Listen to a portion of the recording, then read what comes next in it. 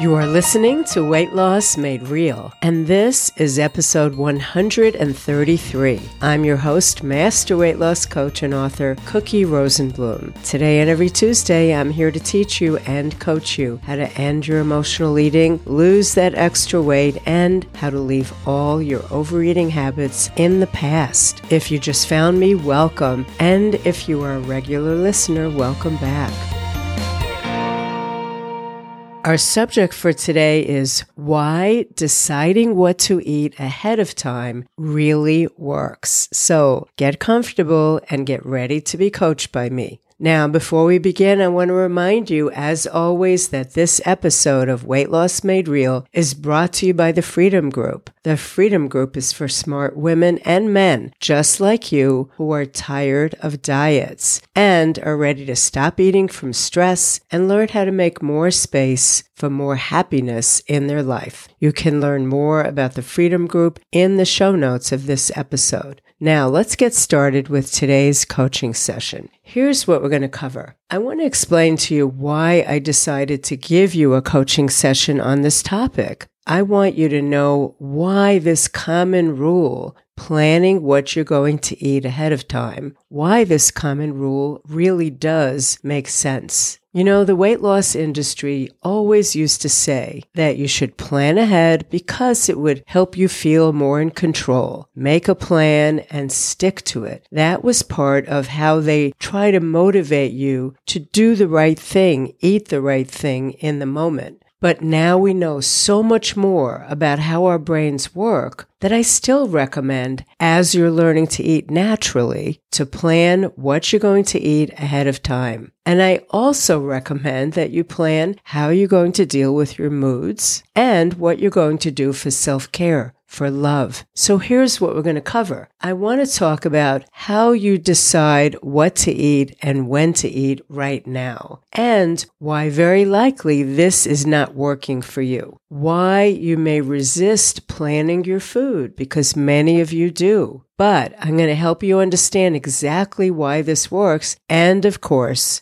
I will give you your action step. So let's dive into the subject. First, let's take a look at how you decide what to eat and when to eat right now. Well, if you're anything like all the people I've worked with, mostly you decide what to eat and when to eat by triggers. They might be emotional triggers, social triggers, general habits. And what is a trigger? Well, it's something that reminds you of what you used to do or what you currently do. And to streamline your thinking, your brain, when it's triggered, tries to get you to do what you've done in the past. So, for an emotional connection to food, an emotional trigger, for example, when you're trying to decide when to eat, you might do it when you're triggered emotionally from feelings like being tired, worn out. Tired is a physical feeling, but feeling worn out is a mental feeling. Stress, of course, even happiness, worried, sad, angry, all of those feelings could be making you decide when to eat right now. And deciding what to eat based on that emotional connection to food might come from food associations that you connect mood with food that comforts you, or at least you think it does. You might also be basing it on what looks good, what tastes good, what other people are eating, or what you're telling yourself you deserve, right? So those are emotional connections, emotional triggers that help you decide right now when to eat and what to eat. And that's not what I want you to do. So let's take a look at what some social triggers for you to decide when to eat and what to eat are. Well, when it comes to figuring out when to start eating, if you think about social triggers, it might mean that celebrations trigger you to eat. That's what you associate with a celebration. It might mean that going to a restaurant in your mind means splurging. And it might also mean in your mind that travel and different occasions also mean splurging. When you're deciding what to eat, if you're triggered socially, it might be thoughts that you want to be like everybody else. You don't want to be different. You don't want to miss out on something. And you might think about special or special treat foods because of dining out or celebrating.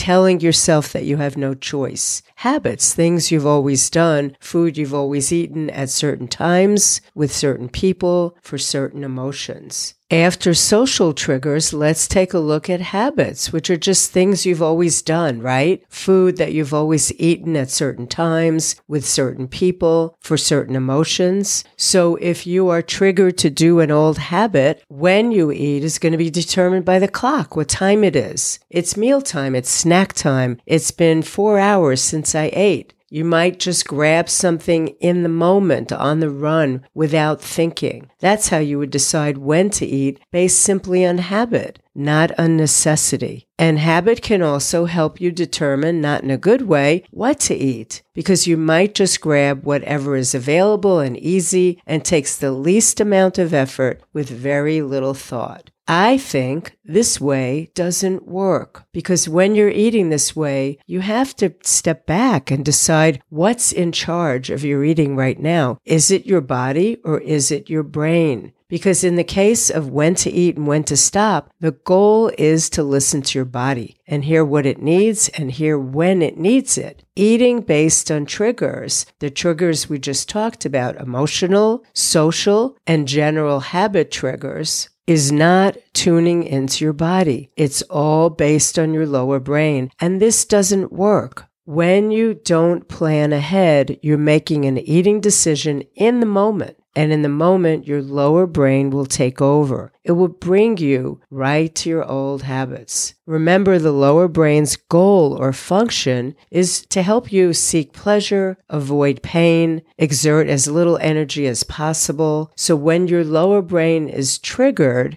its response is really fast. Food is pleasure to your body and your brain. You see food and you want food, regardless of what your body needs. Your lower brain in the moment, without planning ahead, tricks you into thinking food is always what you want. Now, maybe in the moment that feels true to you, but not in the long term or the big picture. You already know this. That isn't in your best interest to just reach for what you want just because you see it, just because it looks good. That kind of acting, that kind of behavior won't help you reach your goal of ending emotional eating, ending the struggle with food, and of course, becoming a natural eater. That lower brain's goal to have you exert as little energy as possible, it has a purpose. It takes over when habits are needed. It saves you energy. It makes decisions easier, but it keeps you acting from habit. It keeps you on autopilot. And if the habits that you have now are not serving your body or your goals, then even though you want to do and eat differently, you're going to feel like you're out of control and you can't get yourself to do what you really want to do. So you need to undo old habits and create new ones that serve your body and your goals. So how do you do this? With planning ahead to build new habits. But I know that you may resist planning. So let's talk about why. You might associate planning with that old diet approach that we talked about in the beginning of this session. Remember that it used to be that you planned ahead because you were on a diet, because it gave you a false sense of control. It gave you structure, and it probably gave you a list of allowed foods. But you couldn't stick with it, mainly because you weren't addressing the real reasons you wanted to eat when you weren't hungry. So eventually those diet rules go out the window and you're off the plan. The old way of planning and the old reasons for planning didn't really help you stick to anything. Now, another reason you may resist planning ahead for what and how you'll eat is that you may think it takes too much time, right? Or you're just too busy for that. And many of us rebel against any type of guideline at all, even if it's in your best interest. But planning ahead actually does work. And here's why. Today, we know so much more about the brain than we did 10 years ago, even 5 years ago. We know that our higher brain performs executive functions for us, helps us make decisions. It gives us guidance that's actually in our best interest. It allows us to act from our highest level of intelligence. When we plan ahead, we're using our executive function. And in a way, planning ahead is like programming your brain to serve your highest good. You're creating a new program that says, here's what I want to do in this situation. For example, when you're coming home from work, you're tired, you're worn out, or you're dining out with friends, or somebody cooks something for you and you're not hungry, or when the food tastes really good, but you're physically satisfied already. When these situations come up, your brain is going to search for what you should do. If you didn't plan, your brain is going to help you revert to your old default habits. It's going to go with pleasure and with habit. But if you planned ahead, it's going to come up with your plan. You're starting to build that new habit, those new pathways to replace the old ones. It may take several or even quite a few attempts to default to what you planned before your brain gets the message that you want to access your plan and before it gets easy to do the new plan. But once you get over the hump of responding in a new way, once you do this, you'll see that you're responding to situations like a natural eater. So if everyone is ordering food, but you're not hungry, or you're not very hungry, at least a little hungry, then you can order a small side salad instead of a whole meal. When you get home from work and you're feeling worn out, you might normally snack absent-mindedly. Instead, you can learn, if you think ahead, to ask yourself if you're truly hungry or just tired, and then maybe drink a glass of refreshing water with lemon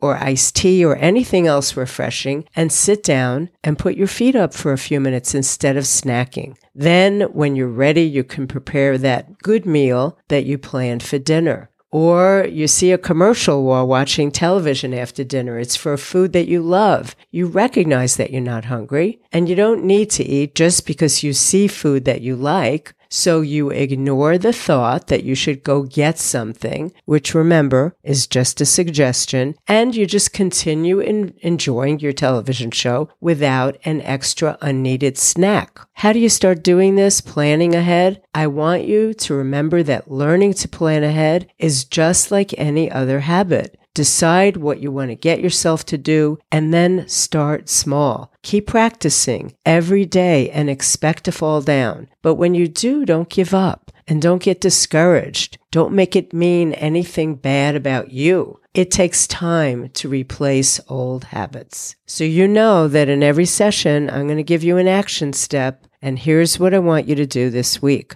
I want you to plan your food for one day, the day before, or the morning of that day. What you're going to eat approximately, and where and when. And of course, the fact that you're going to wait to be hungry to eat, nicely hungry. Use your body's signals for hunger to know when to start, and use your body's signals for physical fullness to know when to stop. There are two simple little keys to make this planning ahead easier and make it easier for you to choose your new plan instead of go to the old low brain habit. And one of them is to make sure that you have the food that you want available, right? That your fridge or your pantry is stocked with what you need. And whether you're at work or in your car or you're carrying it around with you, take a few minutes and make sure you have what you need. And the second part of that is make sure it's accessible to you. Easy to get to, easy to prepare fairly quickly, not something that requires a 1 hour long recipe so that when you're hungry, you can't honor the hunger and you're going to want to go into the old habit. So do this for one day and see how it goes. And if you're in my Weight Loss Made Real group on Facebook, the free group, keep me posted there and let me know how that one day goes for you. That's it for our coaching session today. You now know what you're going to stay focused on, and you know exactly what action step you'll want to take this week. Remember that if you'd like help from me to end your emotional eating, the place to get that on a deeper level is the Freedom Group. We're closed for new members right now, but we will open soon. So grab your spot on the wait list, which you can find in the show notes, and I'll see you there together, and that is where we can work together. I do hope to see you back here next week, where we will continue to work on your emotional eating and that habitual overeating habit step by step until they both become something you used to do, because we both know that's your ultimate goal, of course. So for now, this is your Coach Cookie reminding you that as you search for answers, keep it real, just like you, and I will see you next week.